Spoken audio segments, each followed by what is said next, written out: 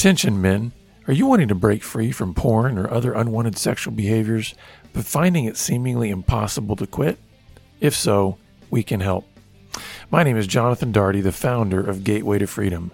This 3-day workshop is for any man who wants to overcome any kind of unwanted sexual behavior. So whether you're married, single, or divorced, this powerful and proven intensive weekend will help you uncover what is at the root of your struggle and discover the man God always created you to be. Space is limited, so call us today at 210-822-8201 to register. That's 210-822-8201, or visit bebroken.org/GTF.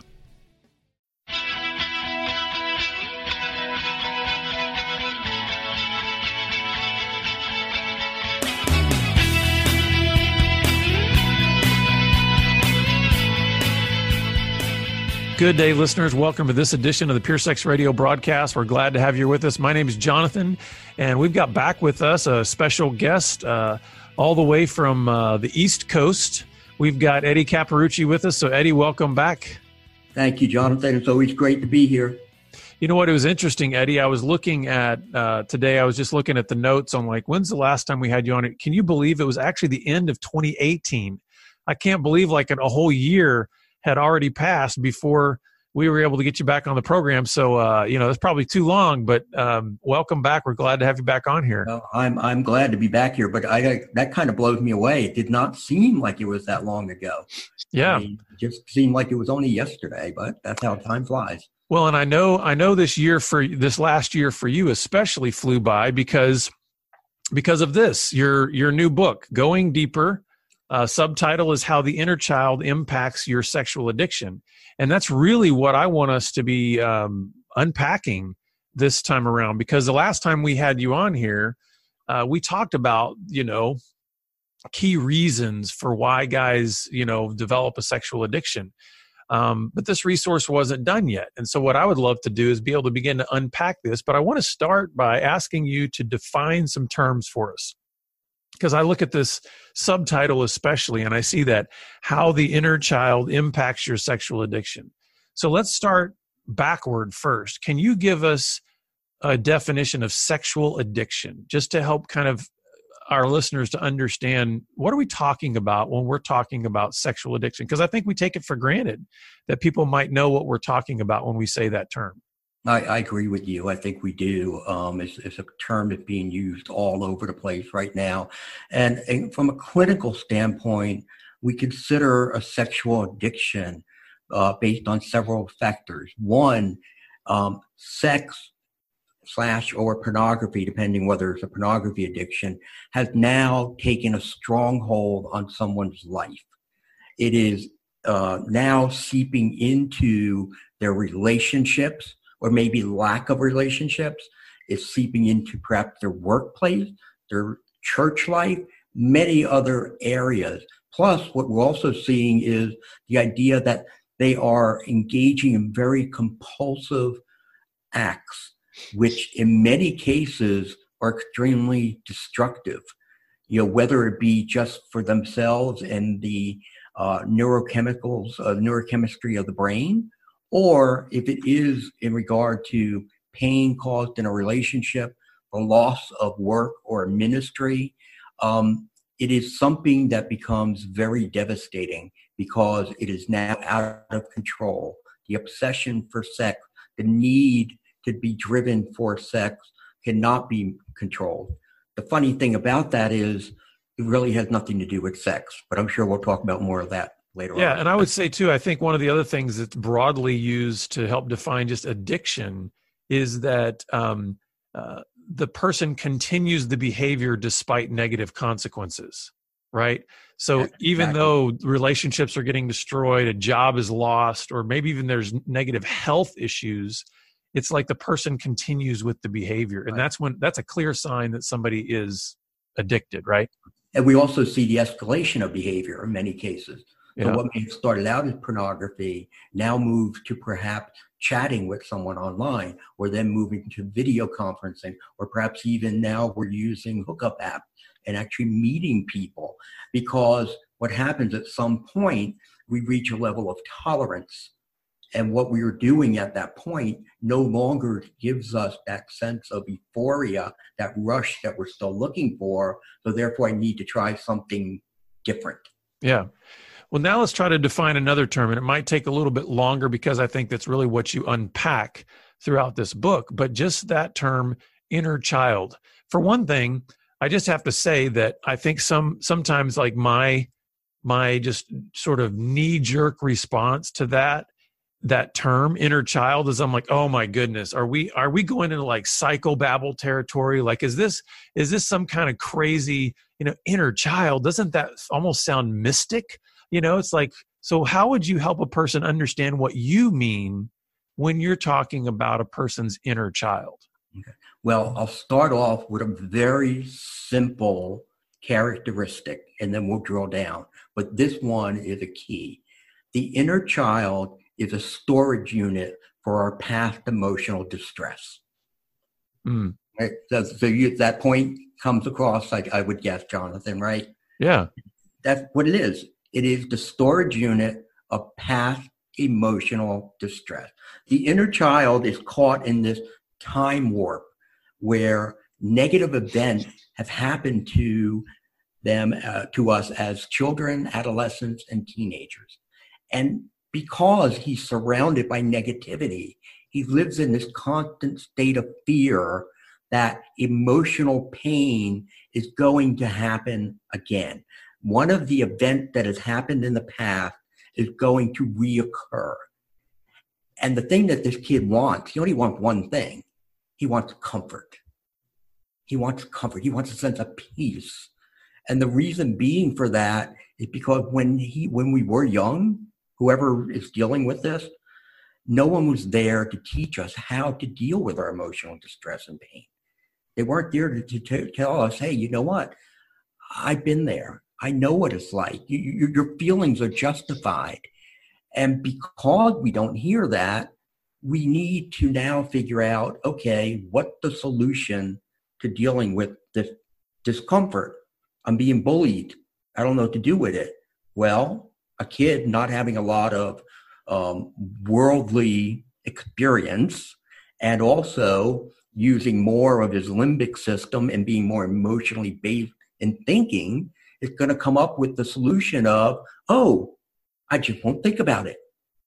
I'm just going to go find something to distract myself and run away. And that's what they do. And we wind up taking that into our adult world, that same defense mechanism, and we still wind up using it today.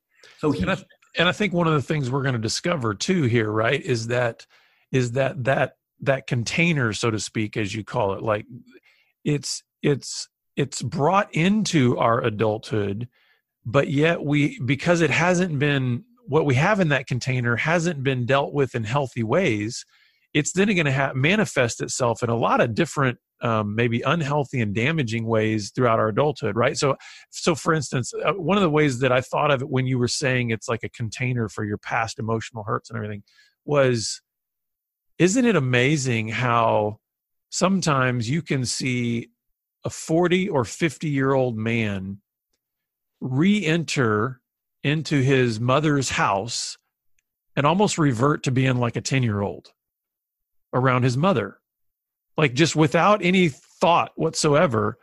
And I sometimes think of that and I think, yeah, it's like that parent-child dynamic never matured past his childhood, which probably means there's pain, there's wounds, there's all kinds of things that are there, that it was never able to mature into a place where now they are mother and son as adults and they can be friends. It's always mom and son as mom is over and son is under, kind of. Is that fair to say that that's kind of what you're talking about the receptacle or the container for?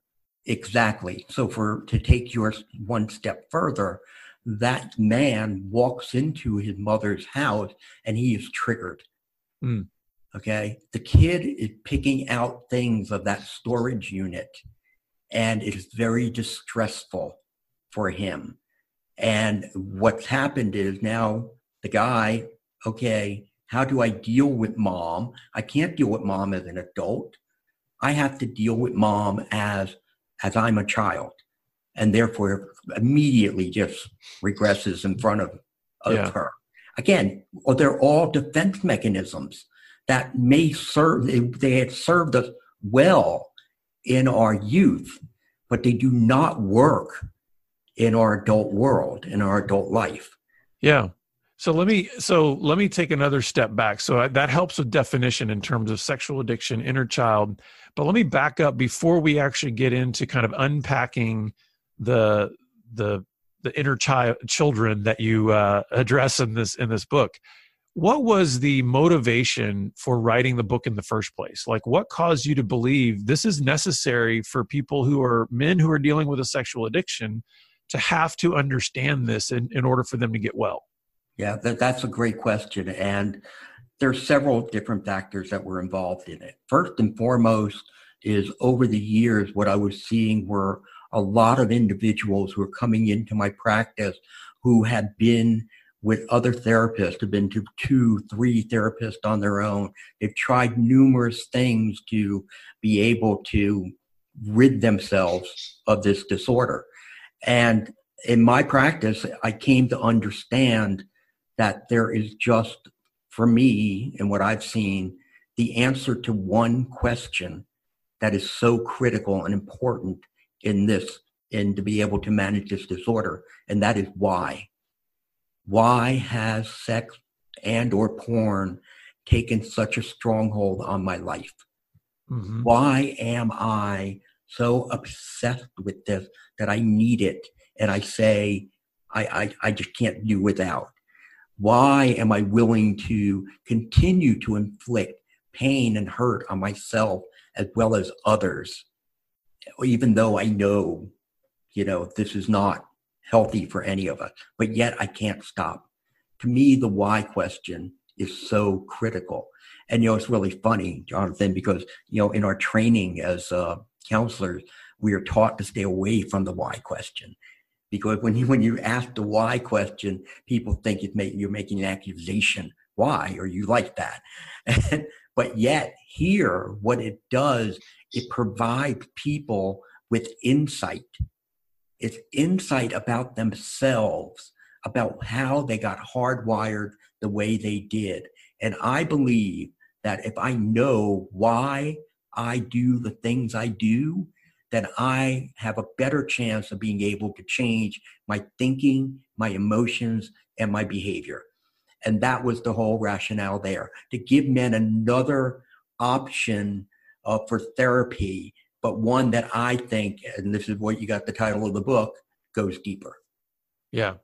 And I think that is essential because it's important, because even if a counselor is not asking the why question, you can be certain the addict is.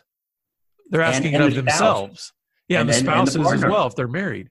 So it's kind of like at some point, if you're going to provide actual help to a sexual addict, you have to get to the why question. Now, I do think we have to always be,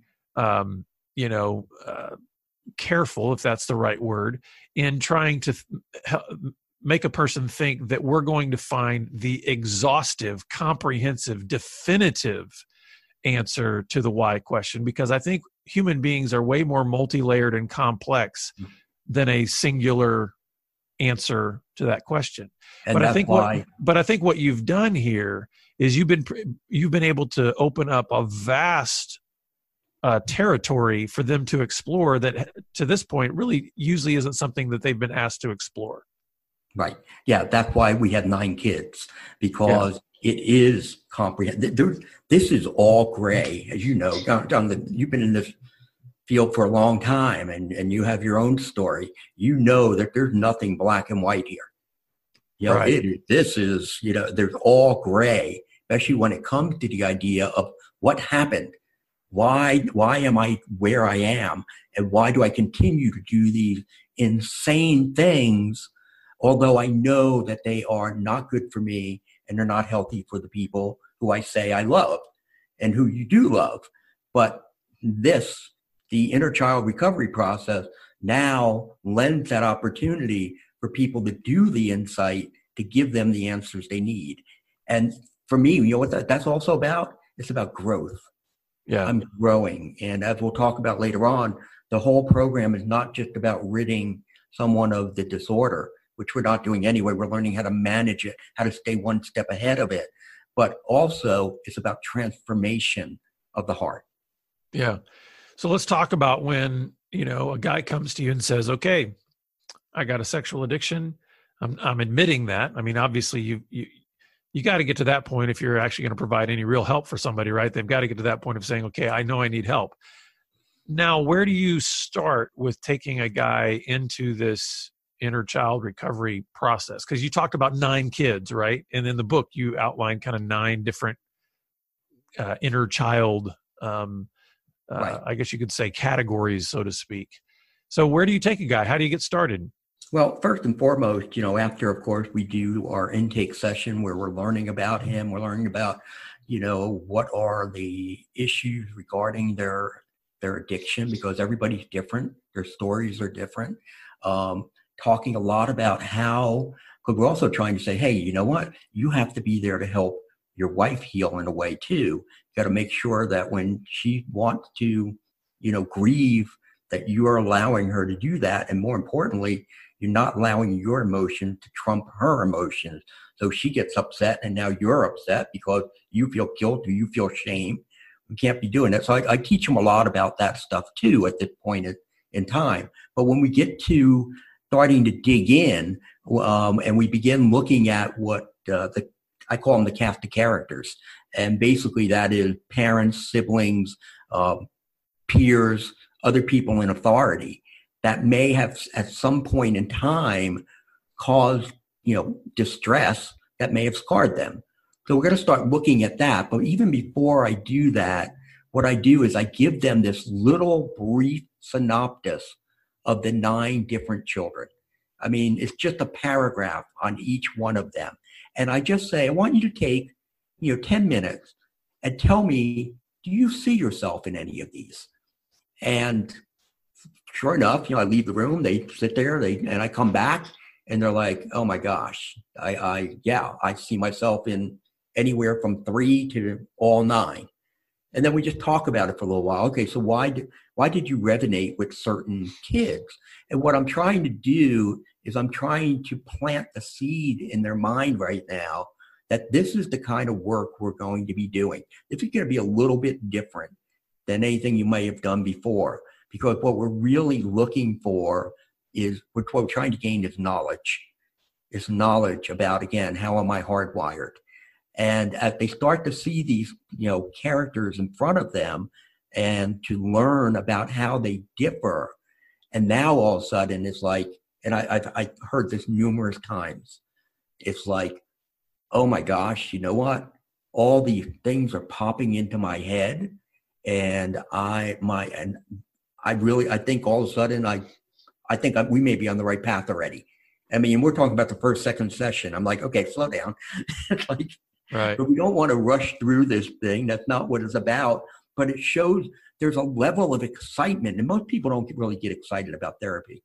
But there's a level of excitement that's involved in this because, again, you're getting the answers to questions that have frustrated you for years, if not decades. Well, as you're saying that, one of the things that comes to mind is the value of diagnosis, right? Because there is far more chaos and pain and confusion when we don't have, like, we can't put a finger on what we're actually dealing with, right? Because then you don't know, like, well, what do we do next? And what I'm hearing you say is this is helping guys to kind of put a finger on, this is where I have need. This is where things are starting to connect. This is my diagnosis.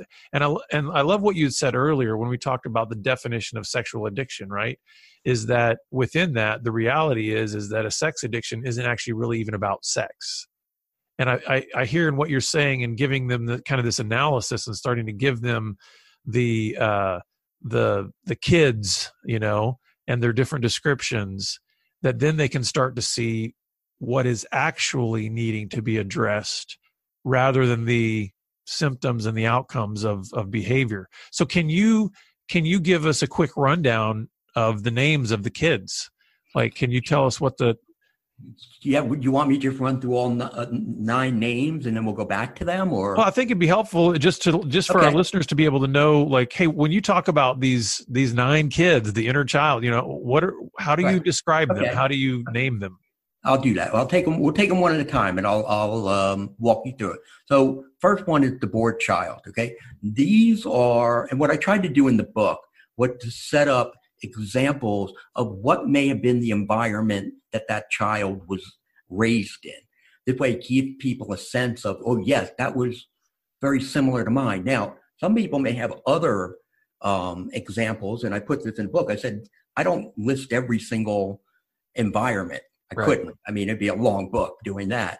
So therefore I said, don't, be open to what's going on here. But for the most part, the bored child is raised in an environment that offers little in the way of positive interaction among their family members. Okay. So even if they're surrounded by people, they feel very isolated and alone. There's not a lot of emotional bonding and connection in here. So they learn to entertain themselves. And over time, they learn that, they feel more comfortable being by themselves than with others.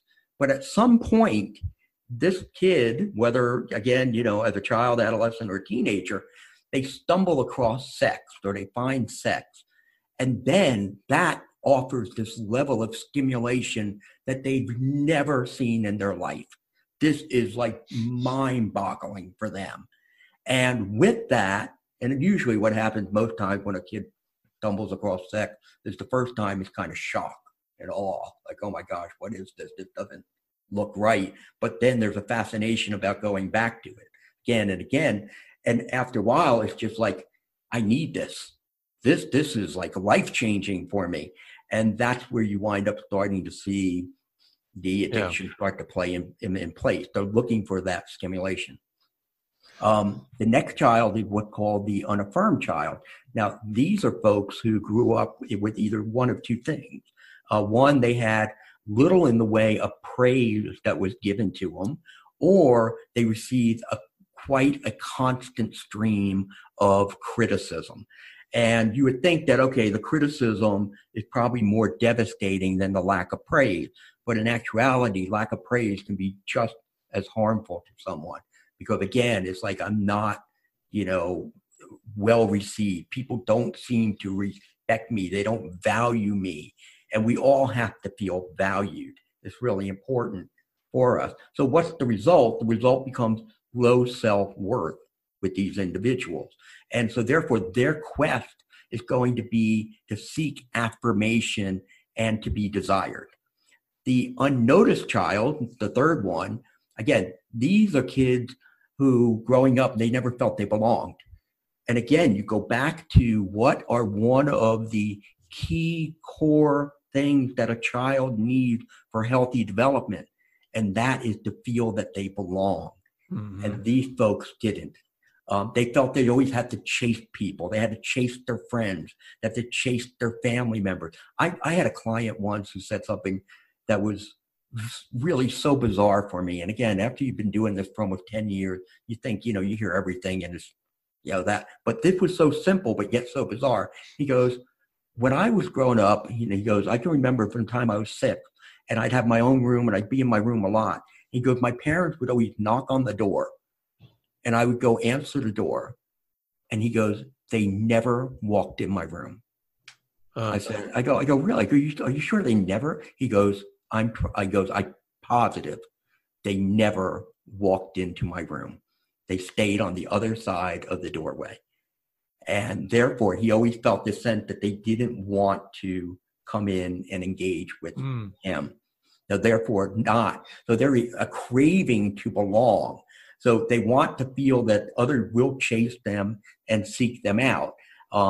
Their desire for attention is so strong that even if they're married to someone who is giving them a good deal of attention, their kid is screaming when somebody else starts to show attention to them and saying, ooh, we can't let that pass that by. We can't pass that by. We have to have that too, because I don't know if this one's going to last. She may leave us or he may leave us. So yes, gotta go after it. So therefore, and then they get confused because they're like, but I'm really happy at home. I'm getting that attention, but yet I can't stop if someone else is paying attention to me. The next child that we have is the emotionally voided child. Now, this kid is one who has a very difficult time connecting emotionally with other people. I believe what I've seen in my practice is 9 out of 10 men who come here have a low emotional IQ. And what I mean by that is they can't identify their feeling beyond the fact that they're angry, they're afraid, they're sad, or they're happy. And even if they can identify those deeper emotions, they have a very difficult time expressing it because we're not supposed to express it. They've been taught somewhere along the line, you don't share your emotions. So therefore, they don't do it. But worse yet is when someone tries to be emotional with them, it causes their anxiety to rise. And therefore, they want to shut that person down. It's like, it's not important. I don't know why you're bothering with that. It's going to be okay. Or they're going to try to fix it. Yeah. So that's what you have here with these people. So therefore, they've gotten the message somewhere along the line that emotions just are not important, or perhaps that they're actually even dangerous. So they use sex and physical intimacy as a substitute for emotional intimacy. God designed us to be in relationships, and the basis for that relationship, the foundation, is emotional intimacy. And part of that, of course, is trust. And then we're supposed to take physical intimacy and sprinkle it in to support that. Well, men, for the most part, have it upside down. And we build relationships on physical intimacy. Let me show you how much I love you by how I touch you and I kiss you and how good I can make you feel. And then we'll sprinkle some emotional intimacy on top just to say, oh, look, see, I can do both. Right. Yeah. Yeah. You have a question? It sounds like you're Well, no. So when you're talking about that, I mean, we like to say in our ministry that 99% of the men that we deal with that are sexually addicted are emotionally stunted. And the only reason we say 99% is because even though I've never met anybody in that 1%, I hate to ever say 100% about anything, but it's like I've never met a guy personally who's sexually addicted that is emotionally mature. There's an emotional stuntedness in him. And I think it's because of all the things you're talking about here. Early on in childhood and adolescence, there are these factors that play into like what you're talking about, this inner child, these factors that play into skewing what God's design was for us to learn and grow in as children. God meant the family to be the environment in which children are raised, as the word says, in the nurture and admonition of the Lord, in this environment where there is emotional intimacy and there's proper touch and there's words of affirmation and acceptance and love. And when any one of those things gets out of whack, what I'm hearing you say is that has a huge, profound impact on the emotional maturity that man is going to develop. Yeah, you know what? I'm so pleased to hear you use the term emotional immaturity, because that is what we're dealing with. And, some of my peers get a little offended when I talk like that, because they're like, oh my gosh, you're shaming people. And I'm like, no, I'm not shaming. I'm telling you what the facts are and what it is. And I will say this, of all the hundreds and hundreds of men I've worked with, and I bring that up, I've never had one that has turned and said to me, oh no, you're wrong. I'm not emotionally immature. They all agree with it. And when I say 9 out of 10, I think that one that I think of that may be, I think what he does is he has such a desire to be emotionally attached. I mean, he wants it so much, and he kind of demonstrates those sorts of attributes to be able, but he doesn't have the tools to be able to do it. Well, and the irony is, if any one of those guys did actually turn to you and say, I'm not emotionally immature, they would have proven your point right then, right?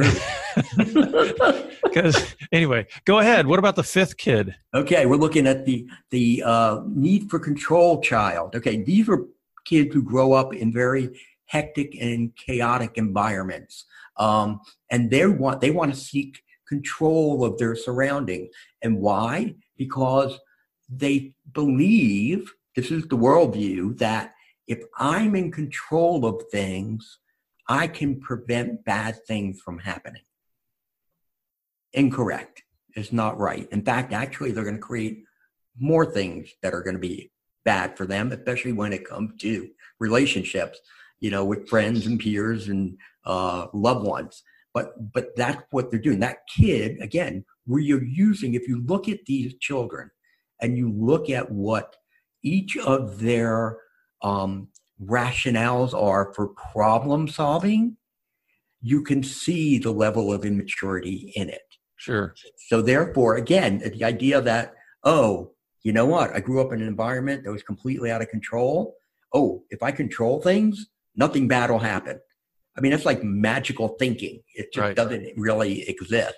So therefore, but there are going to be times as an adult where, they cannot control something. And when that happens, their anxiety is going to rise. And now you're going to see them run off and use sex as a distraction. Mm-hmm. The next one is the entitled kid. And the entitled kid is the one that I say is the most dangerous of all.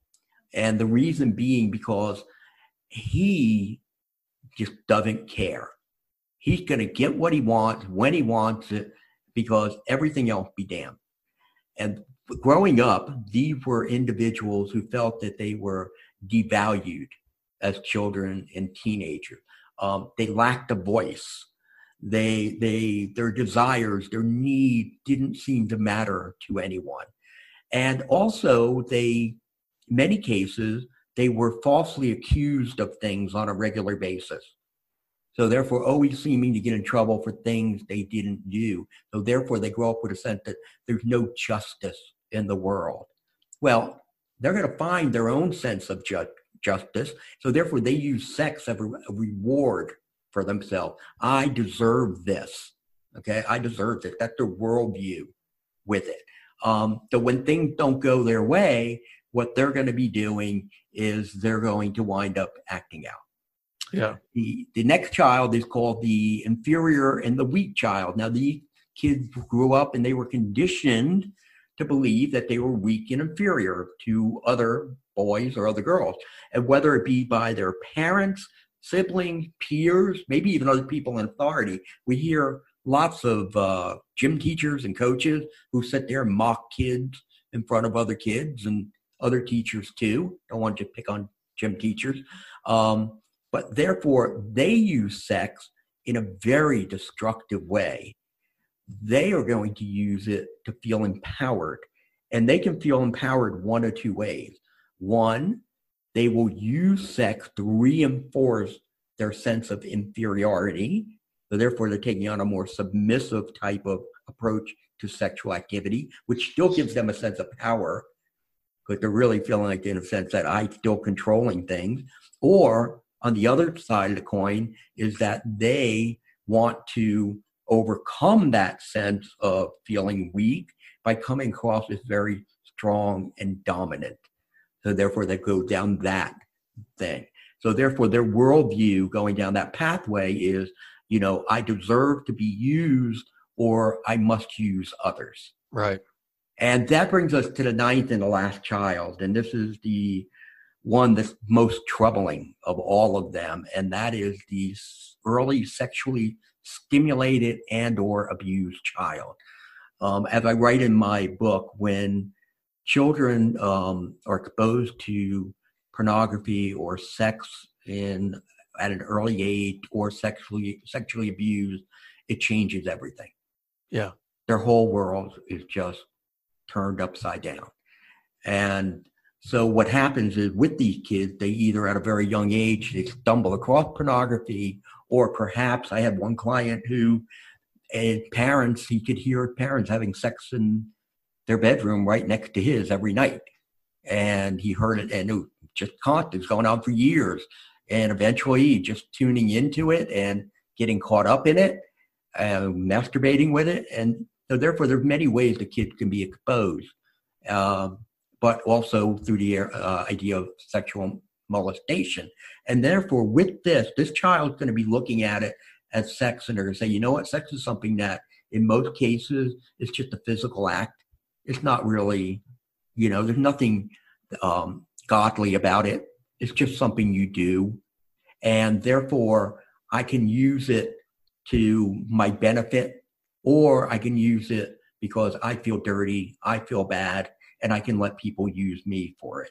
So again, this is one that really, we see people who wind up being tormented in many areas, not just in the way they will use or not use sex, but also in other parts of their lives too.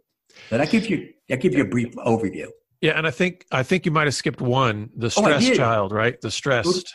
I missed the stressed child. Stressed child. And that really stresses me out, Eddie, because I'm the stressed kid. Okay, so no, I'm just kidding. But we don't want to miss out on the stressed child. See, now you know what those parents who have big families are like, right? Right. Yeah. Sometimes they just kind of overlook that kid. Yeah. So the stressed child. These are individuals who grew up in very anxious environments. They may have had a very anxious parent, a mom or a dad. They may have been in an environment where one of their siblings had a very serious illness, or maybe they were dealing with something Asperger's or whatever. And there was always a sense of there's something not right here in this environment, but it became an idea of stress.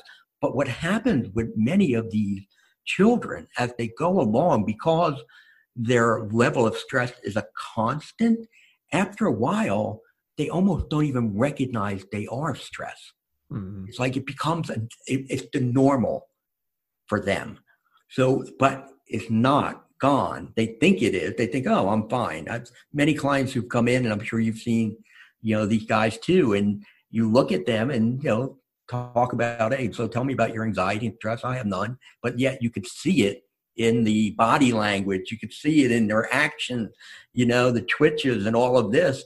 And you need to say to them and let them understand over time as they're going through, their counseling that, hey, guess what? Your anxiety really didn't go away. You just did a really good job trying to, repress it. Yeah. But it's leaked out in many ways.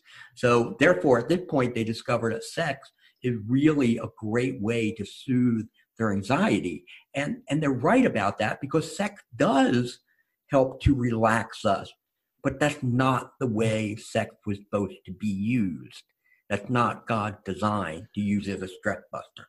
Yeah, so we don't have a whole lot of time left, but I would love for you to just help the listeners know, okay, once they are starting to get an understanding of like their inner child, what are the key steps to moving forward to creating better health, to healing from these old wounds and getting to a place of wellness? And then we want to wrap up with letting people know how they can get the book. Okay. Yeah. Basically what we're going to start out with, see, the 9 kids, they have a good concept for people to be able to identify with. But what's really important is to discover what are the core emotional triggers that activate that child. And I list in the book, I list at the end of each chapter, anywhere from 6 to 8 different potential emotional triggers. So what we're going to be doing is we're walking through each of these kids. Let's say somebody identifies 4. We're going to then say, okay, so what are the emotional triggers that are associated with this child that impact your kid? And they will go through that. And then it's like, okay, why do you think that is? What do you think that's your trigger? Let's say, for example, you feel invisible. Okay, now you're back to the child, the unnoticed child. I feel invisible. Okay, well, can you recall any time in the past where you may have felt something like that? And, they'll sit and they'll ponder, and it may take them a little while to journal. There's a lot of journaling that gets done here with this. And they come back and they're like, hey, you know what? I do remember. I remember there were times when, I was the kid standing on the side there of the playground. Everybody else is playing and nobody's engaging me. Nobody's seeking me out in that effort. And I did. I felt very invisible at that time. So therefore, if something were to happen today, and that's the second step is looking to say, okay, let's be very mindful of what are negative events that happen in our daily life. And then recognizing, does that negative event, is there emotions involved with that are core emotional triggers for my kid? So if I slow down just for 1 second. So let's say I have 6 different core emotional triggers, and an event happens, and one of those triggers match up with the event. I then need to go to my kid and say, hey, you know what? I think you may feel invisible right now. What's going on here? What is that what's happening? What's in the storage unit? What's the pain back there? Because see, we also want to teach them how to be able to sit with emotional discomfort and understand it's not going to kill them. And then be able to, after they sit with that pain, to take it back and say, okay, I'm not going to go your route. Your route would be we're just going to run away and distract ourselves.